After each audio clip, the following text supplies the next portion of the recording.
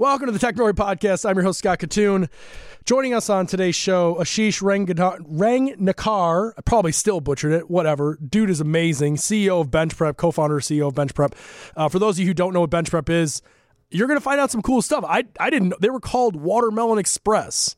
Like, how in the hell do you get that? Like, you'll have to listen to figure it out. But very cool. I mean, it's an example of a company who launches in the ed tech space as like a solve a problem for me and my co-founder. Didn't even bother to like start a company. They just went and built an app and tried to put it in the app store, only to find out that they needed to name a company. And they're like, we don't even have a company. What do you want to call it?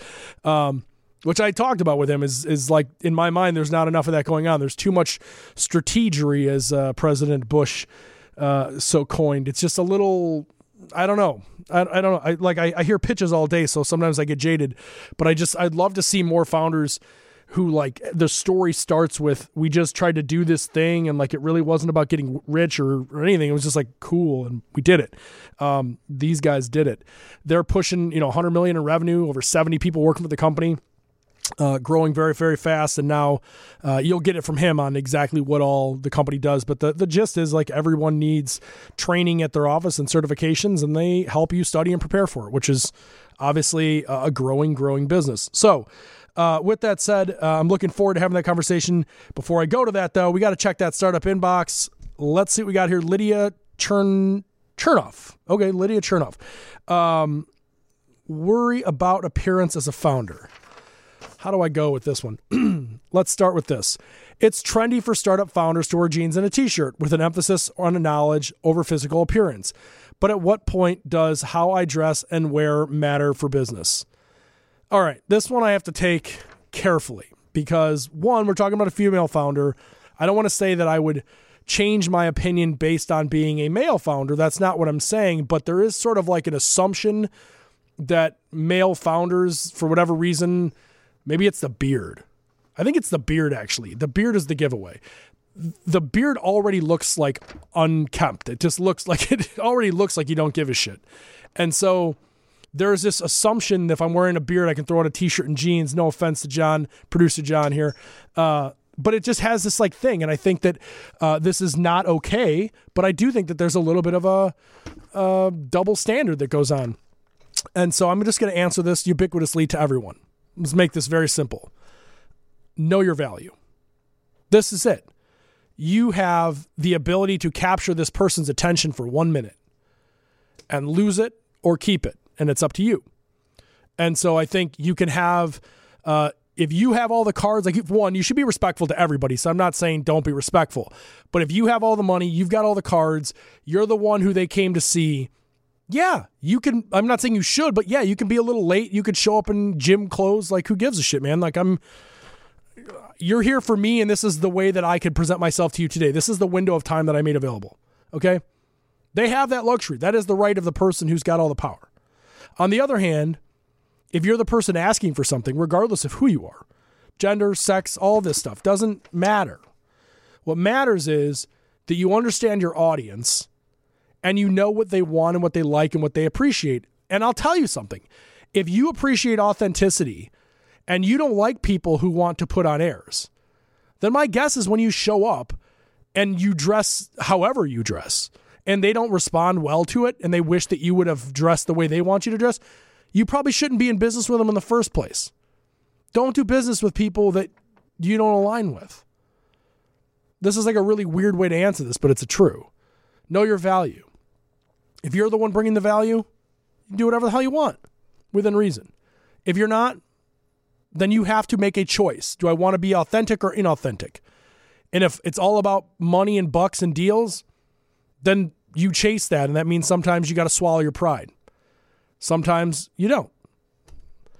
Lydia, I don't know if I answered the question. I just went off on a rant here, but you get the gist. So anyway, this Startup Inbox is sponsored by ActiveCampaign. Go beyond email marketing with true automation by signing up at activecampaign.com/Technori. Get your first 2 months for free. I can tell you, we are using it. We're now like 2 months into it. Unbelievable. Totally, like, hate CRMs passionately. Love this CRM. I actually use the app on my phone. That's how much I enjoy the Deal app on my phone. So you should definitely check it out. Okay, on to the show. Ashish, CEO of Bench Prep. I was saying before when you came in here, this is like Bench Prep Technori Day. We've got Ujjwal is on a panel with myself, and I have spoken with him before at Tech Week a few times. And I feel like I've met you once before at something, and I don't recall what it was, but I've been a huge fan of Bench Prep forever, and Technori obviously has been a huge fan of Bench Prep forever. So it's just really cool to have you in here and to learn like where everything has gone and how Bench Prep has evolved, because I feel like the company that it launched as and where it's at now, like, is it the same? Is it different? Like, what are we looking at when we look at Bench Prep? Because it's a gem here. We have evolved dramatically, and I mean, first of all, I would say that big fan of Technori. I'm glad we are doing that, and I almost think that for the last kind of few years we have been kind of focused and just kind of heads down working, and I'm glad that we are talking today so that we can actually begin to tell our story. And you're right. I mean, Ujjwal and I have been doing this for almost 10 years now. I mean, this is like, we started in 2008. And for the first couple of years, it was just a project of like two guys working on an app kind of a thing. And then the first inning was us trying to figure out what's the B2C or direct to consumer model. And we did that for 4 years. And the second incarnation of the company has been the B2B model for the last 4 years or so.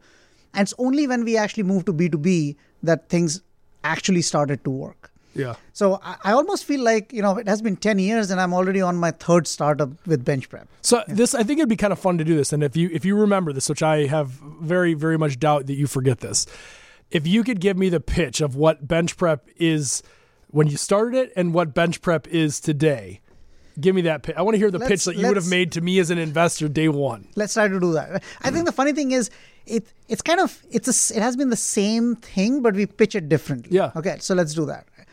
So, by the way, funny story. When we started, and actually the legal name of the company is still Watermelon Express. So I did not know that. That is like, is that a public thing to people? They're going to find out now. But oh yeah, it's a public thing. I mean, for the first 4 years or 5 years, we operated as Watermelon Express. What is the derivation of that? Like, where does Watermelon Express come in? Is that part of the pitch, or is that just like that's the name we did? It all came back to me because when we started, we were pitching Watermelon Express. I mean, that was the company that we were pitching. I mean, Bench Prep is kind of the B2B version of it. I mean, the name came in because initially when we started the company, it started off as an app. I mean, this was an app for GMAT prep. I mean, this is something that I was going through, where I was a professional working in New York City, and I was preparing for my GMAT exam because I wanted to go back to graduate school to do my MBA. Yep. And the options that were available to me were actually not something that I was excited about. It's either I can buy a book and pay $20, so inexpensive. I did the LSAT thing, so I'm with you on this. Yeah, exactly. I mean, it was horrible. Absolutely terrible. You lug around the books and you had to sneak into a conference room and study, and I mean, it was a horrible experience. Right? On the other hand, I could spend $1,000 and walk into a classroom program that expected me to kind of come in every Tuesday evening 6 p.m. ready to go And I didn't want to kind of, go to a classroom, and I was traveling all around. It just kind of didn't fit my lifestyle. Yep. So Ujjwal and I got together and I said, let's build an app for it. And that's how it all began. So the first product that we launched was a GMAT prep app. So here we are, two of us, and we're like, okay, we'll build an app, and that's another story, and we'll get into that. But what do we name the app? So we said, well, it's for GMAT, so we should have a GMAT name on it. And then there is a mobile express component to it. So why don't we call it GMAT Express? And we're like, sure, that's a good name. Let's do it. So we build an app and we open up an account with Apple as a developer account, and we upload the app, and we're uploading the app, and it goes like app name, like GMAT Express, company name. And then I look at Ujjwal and be like, what's our company name? So we didn't even think about what the company name is going to be. And that just speaks to the fact that 10 years of your life later. Here we are. Even have it. But this just shows that it wasn't like Ujjwal and I were sitting together and figuring out what's the business model. right? How are we going to raise capital? What is it going to be called 10 years from now? It was just two of us trying to solve a problem that we saw in our lives. Can I say, I think, and then we're going to do the pitches. Yeah. I think this, and by all means, speak up if you disagree. I think this is one of the problems, by and large, the numbers for Chicago VC is very strong. It's the top of the country in returns to VC at 8x, and female entrepreneurs are even higher than that, which is really cool. But I still think that one of the biggest problems in the startup community, not just Chicago but abroad, is that there are less stories like yours. There are not enough. I think of the stories that you hear it if you listen to Shark Tank and all this other garbage. You hear the story of the ubiquitous, solve a problem that I had. So that's my thing, right? But it's forced. It's not. Yeah. It's not organic. You don't have a story of I literally can't get fundraising. So what I'm going to do is I'm going to create this, and it's going to do this, and then company. Well, I didn't even think about that. It wasn't a company. I think some of the most successful companies that we have in this city are companies like yours, and the people who come in here and tell me the story, it's like that. I feel like maybe it's all of the I call it struggle porn, but all the stuff on YouTube and stuff, people talking about how to be an entrepreneur has ruined the organic nature. And I think that impacts the success of the companies a lot, because I think yours is a journey that sort of paint by numbers, and you just sort of figure it out as you're going along. It's I agree. I mean, I think things are much more organic than what people make them believe. Yeah. Right? And we can go on and on about even the most successful companies that were actually not started off with an extremely clear kind of vision or business plan in mind. Yeah. I mean, on a completely sidetrack, I'm actually kind of listening to an audiobook, Shoe Dog by Phil Knight. I mean, the founder of Nike. Yeah, it's a great book. And, we think of Nike as this amazing brand, marketing driven. I mean, they know how to kind of, put the brand out. When he started Nike, I mean, he was essentially a reseller of a Japanese shoe company. Yep. I mean, he wasn't a marketing guru or, none of that. I mean, he was literally selling shoes that he was importing from Japan, and one thing led to another, and he just made the best of what was given to him. And now Nike is kind of, the best and the biggest ever. $85 a share. Yeah. But no, so to your point though, I feel don't get me wrong. I think I am a fan of founders who find, I always talk about the unfair advantage. I love founders that find an unfair advantage that they can I don't want to say exploit, but exploit. And they identify that this is potentially a quick flip exit. There's potentially acquirers here. So I'm following a business plan. this is very, very direct. I like that. But I think that sometimes we try to force people into this box. Yeah. Where so I have you guys know these guys well, Lightbank. I have Vic Pascucci on the show all the time, and he's the one who actually kind of coined the unfair advantage phrase for our show. And one of the things he said is I make a mark of it within the first 5 minutes of a conversation. Founder idea. So I look at the set of founders and it's are these people who I just think, I don't know if this is the idea that they're going to crush, but they're going to crush something. I can just tell. Yeah. And I wonder if we've gotten to a point where, because of all the numbers, because of the metrics, because of the data, the need for it and the explanation, the ROI and everything, that a lot of angels and VCs have focused in very hard on a couple of ideas and think fintech, blockchain, things that are hot, and have ignored the individuals that are just solving a problem and going about it in organic nature. I feel they don't get nearly enough attention. It's possible. And let's see, I mean, if you look at the VC model, right, the VC model is to find the 2 out of 100 companies that are going to return their fund.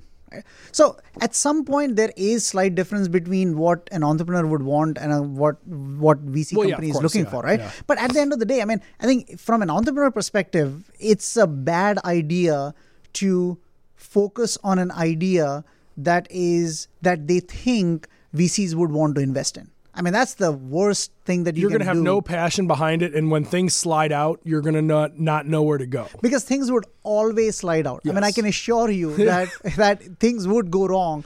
And what comes to rescue is your passion. And that's the only thing that's going to drive your perseverance that you would need to succeed in the long run. Well, yeah, because they're not paying you an exorbitant amount of money to test theories. Yeah. So like literally, if you think that you're coming into this thing as like, I'm going to get a bunch of money to like go pursue this, when the money dries up, it's still you grinding through the middle of the night and like making sacrifices to make it work. So Yeah. totally get that. Because I think when I look at companies around me in Chicago and the companies that have succeeded, I can go on and kind of talk about how at one point in their life cycle they had to pivot. Right? Maybe it wasn't like business model, maybe it was, pricing, maybe it was pivot around how they actually managed their, leadership team or brand or whatever that might be. But never ever you kind of make a plan and it always happens the way it was meant to be. Well, let's prove that theory. So originally you started this as GMAT Express under the name of Watermelon Express, right? So then it becomes Bench Prep, and now you've got the 2019 pitch. So let's have the 2019. What is Bench Prep? So 2019 pitch is, we are a learning platform company and we are on a mission to enable today's education and training companies digitally transform themselves so that they can first survive and thrive in the world of online learning. We live in a world where today's modern learner is very different. Right? They are distracted. They get too many Slack messages, too many emails, too many text messages. They are impatient. They can't watch a video any longer than 10 minutes. They're untethered. They want things to be gamified and personalized to them. But when you look at these education and training companies that have been around for 30, 40, 50 years, who have been delivering training to this modern learner, they don't have the right platform to deliver that. They're still pushing books and ebooks and classroom training programs. And there is this disconnect. So we are helping these companies deliver these best-in-class learning programs and making it insanely easy for the learner to consume these programs. So let me ask you a couple questions. So we actually we obviously talked to a lot of startups, and we had a group in yesterday. Now they're more focused on like the marketing and marketing tech and education around bringing tech to marketing folks in particular. Mm-hmm. But one of the conversations that sort of spun out of it, and I'm not going to name them because I was honest to them in the meeting. I'm not saying I wasn't honest to them, but I left out a few layers of the conversation because I knew I was talking to you today. And I just had this feeling in my head that like I could make them not pursue their dreams by telling them the truth. And I was like, it's not far enough along to tell you to like kill it. I don't know everything. Yeah. But what you guys have built, and you talk about the pivots and the pains, what you guys have gone through is like, to me, sort of what's the right word here? Adulting. Like it's the adult version of what an ed tech company has to look like. And there's this misconception that I can like host some events and host some classes and I can localize and have like offices all over and we'll go to big businesses and we'll help train their team. Yeah. And that's scalable. And like in a sense it is because it's a head count, right? So like in your brain it's scalable. In reality though, not scalable. No. Because you've got to have the digital component. You've got to have metrics built into it that the businesses can go, how many times did these people go? How much did they learn? How did their performance increase? There's so much technology that goes into it. And I didn't have the heart to tell them that like what you're doing is very cool. And they kept using the term General Assembly. Yeah. And I kept like semi-cringing. Because I'm like, there's just so much more to that, that you just don't get. See, but I think, at some point, you need to tell those entrepreneurs, right? I wasn't in the spot to do that yesterday. Yeah, definitely. If they were asking me for money, I would. This was advice, and my advice was like, and they're early into this. Like, this isn't just, just me. Like, they're really literally like, we're going to pursue this. We've got some people doing classes. And this is kind of the Phil Knight Nike story in a sense. Like, I don't know if they know what they're going to need to do to get to the next level, but they're early enough now that they could make a nice little business out of it locally. Yeah, but see, that's the point. But that's not my call, call to tell them. The thing is, it's okay that not every business has to be $1 billion business. Correct. Right? Not every business has to kind of, get to 100 million in revenue. Right? Yep. But the entrepreneur need to make that decision early on.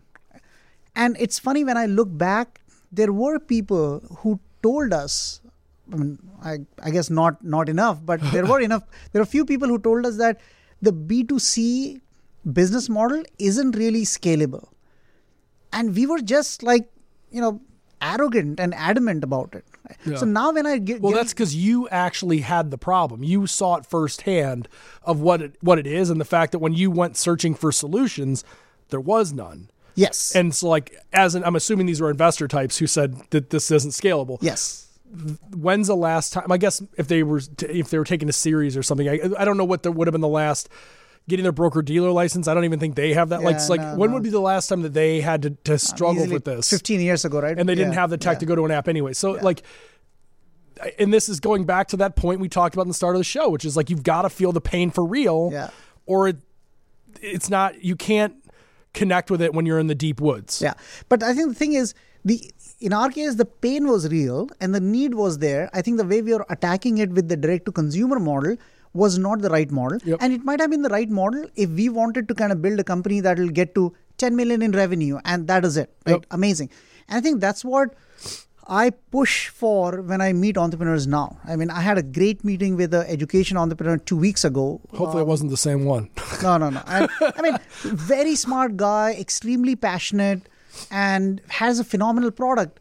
And I had to kind of, just lay it out to him that this is a great product, but if it's going to be very difficult for you to build a business which is going to get to $100 million in revenue doing this, which is okay. So just make sure that the decisions that you make right now, don't try to kind of make it into a $100 million company with that product, right? Either if the goal is to get it to 100 million, then change the product or business model a little bit and make it more aligned.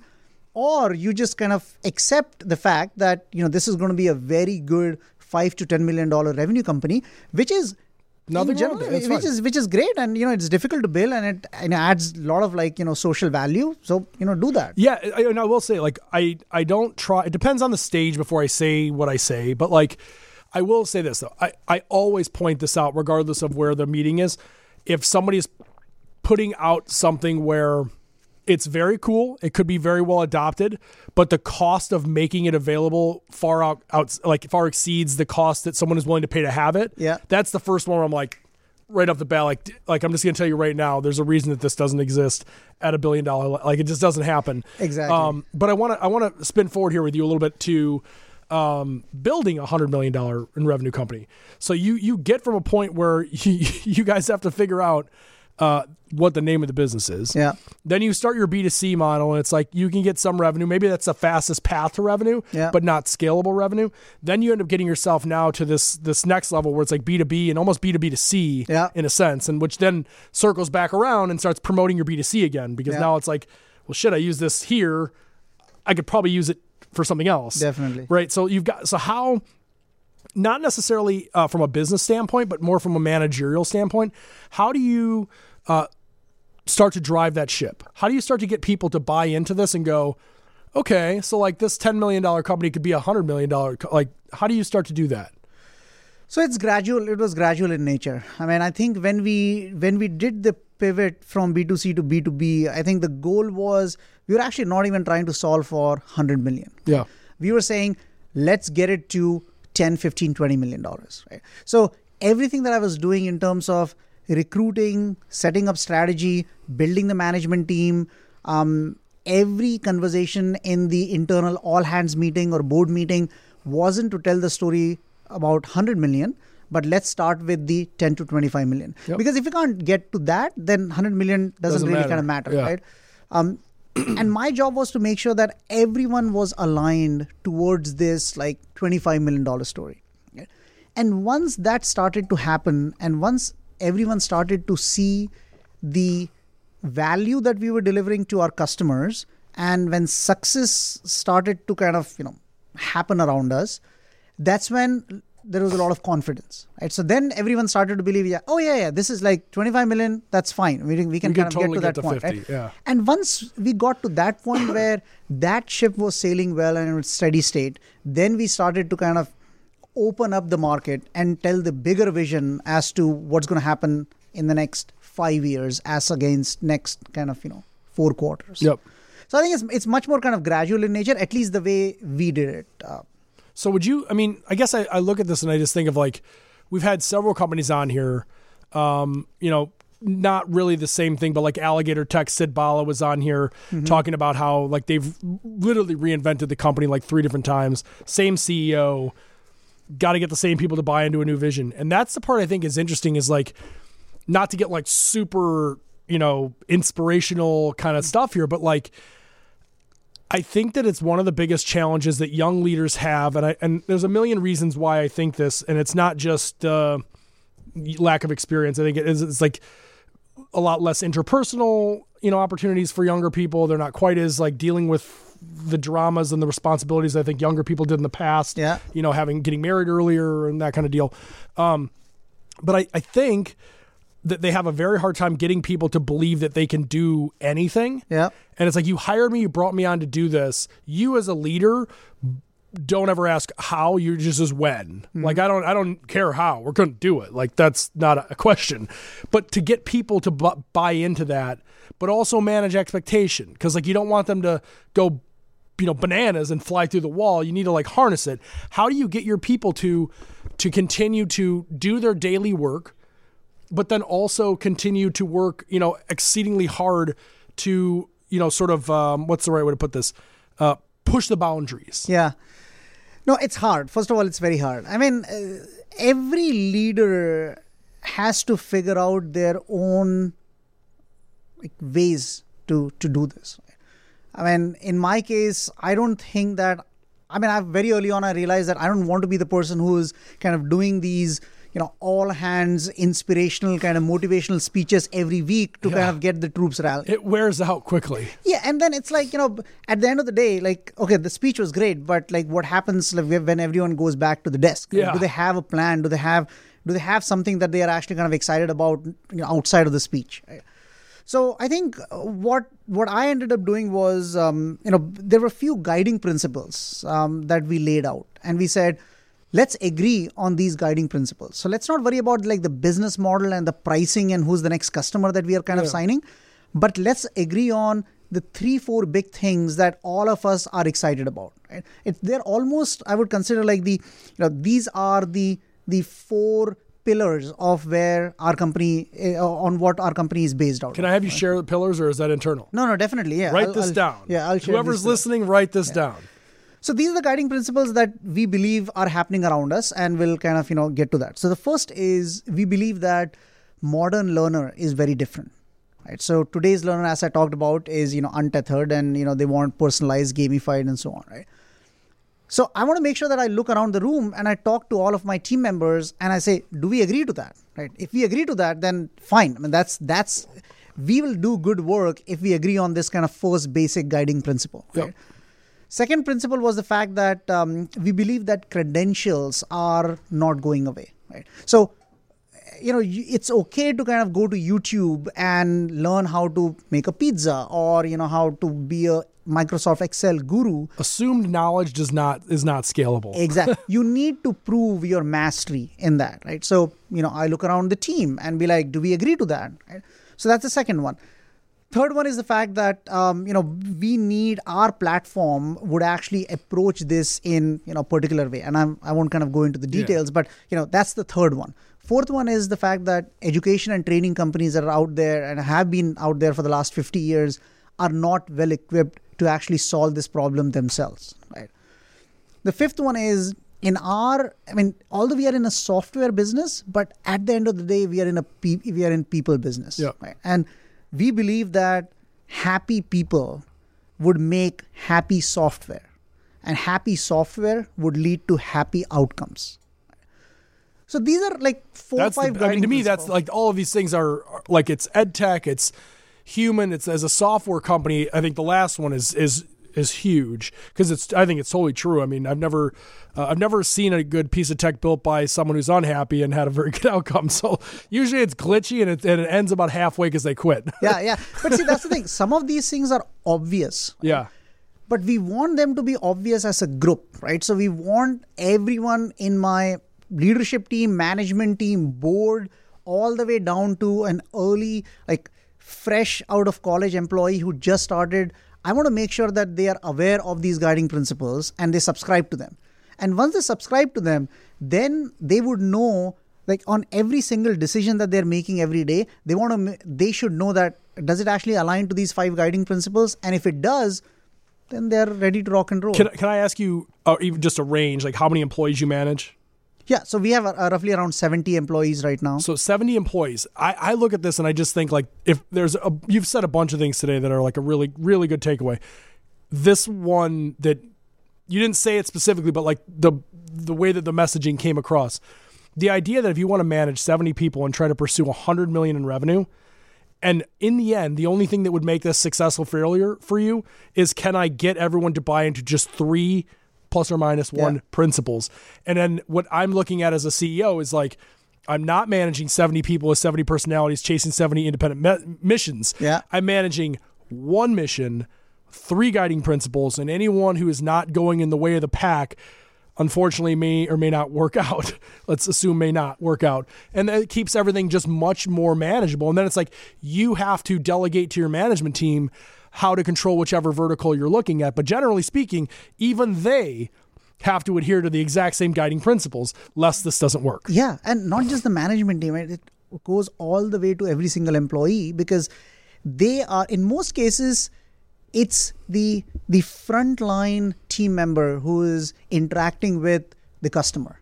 Right? I mean, we're not going to have our director of sales kind of talk to customer every time. And I want to make sure that even the frontline, like someone in the customer success team, someone on the QA team, someone on the sales operations, everyone is speaking the same language to every single customer. Mark Lawrence said this when he was in on the Saturday Live WGen show, that his goal, he joked about the fact that he wouldn't want you as a customer to have to talk to him, but like just because I'm awkward. Yeah. But his goal was that every person who hung up the phone felt like they talked to the top.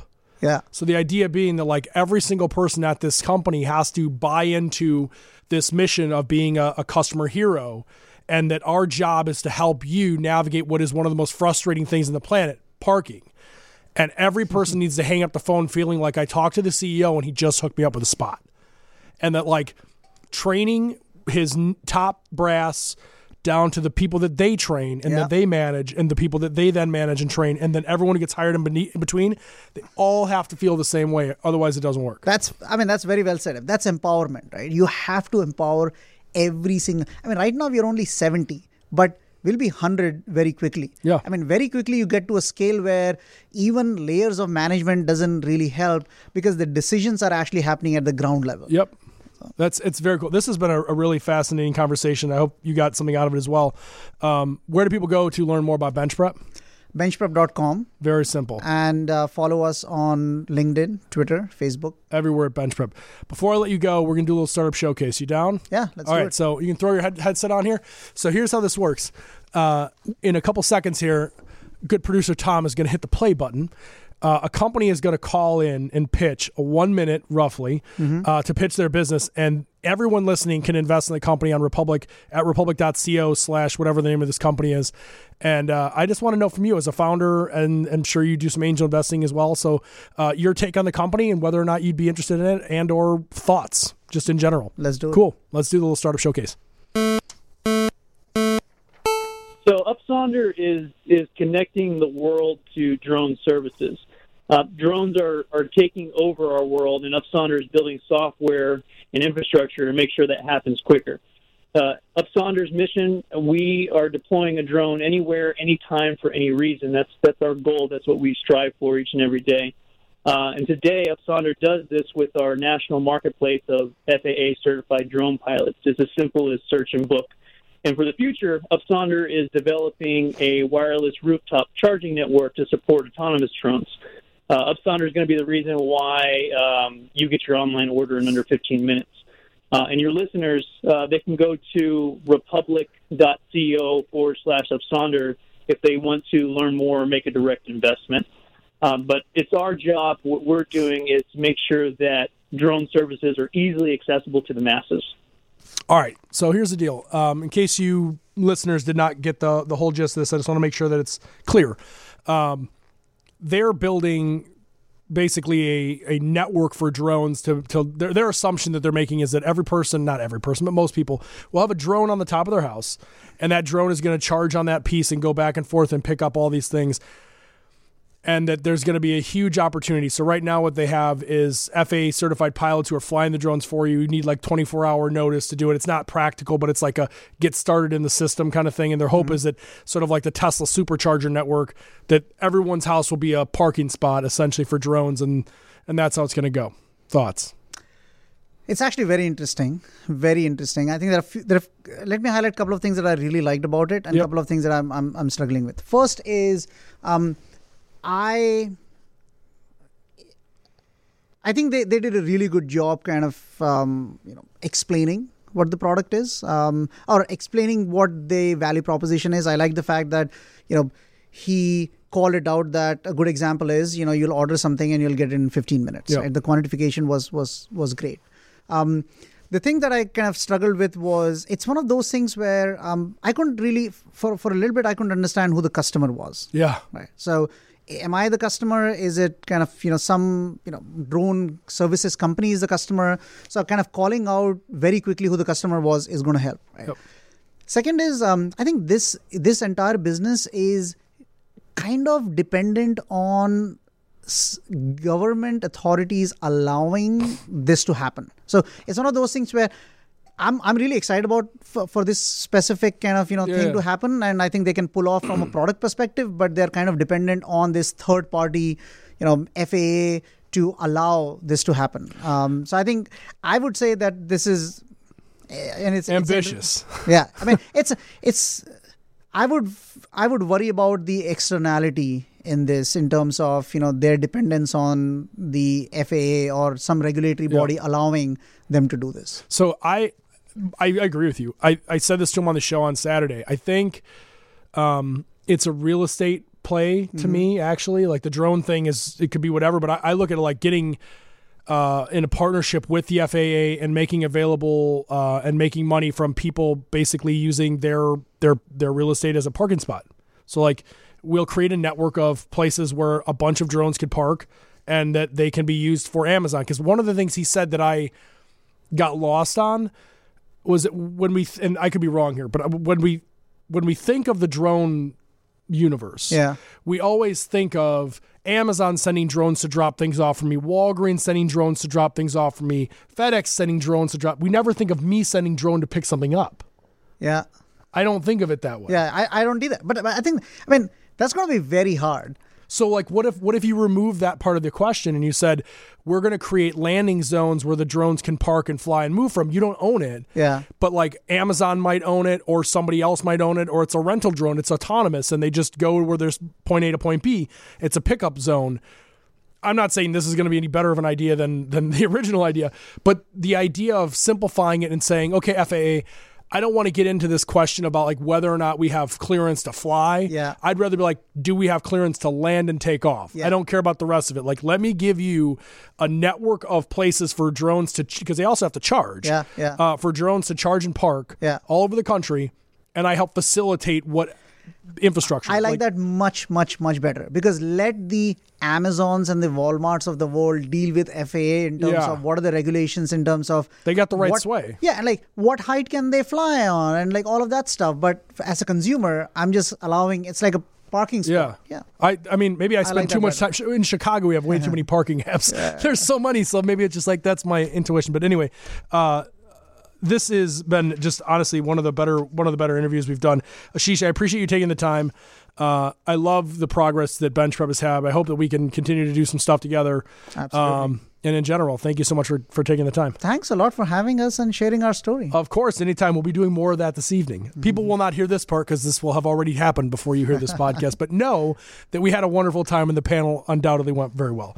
You can learn more about upcoming Technori events and investment opportunities. Check out the blog on technori.com. Download the podcast on Spotify. Follow us on social at Technori, or you can follow me at Katoon. Boom, that's a wrap.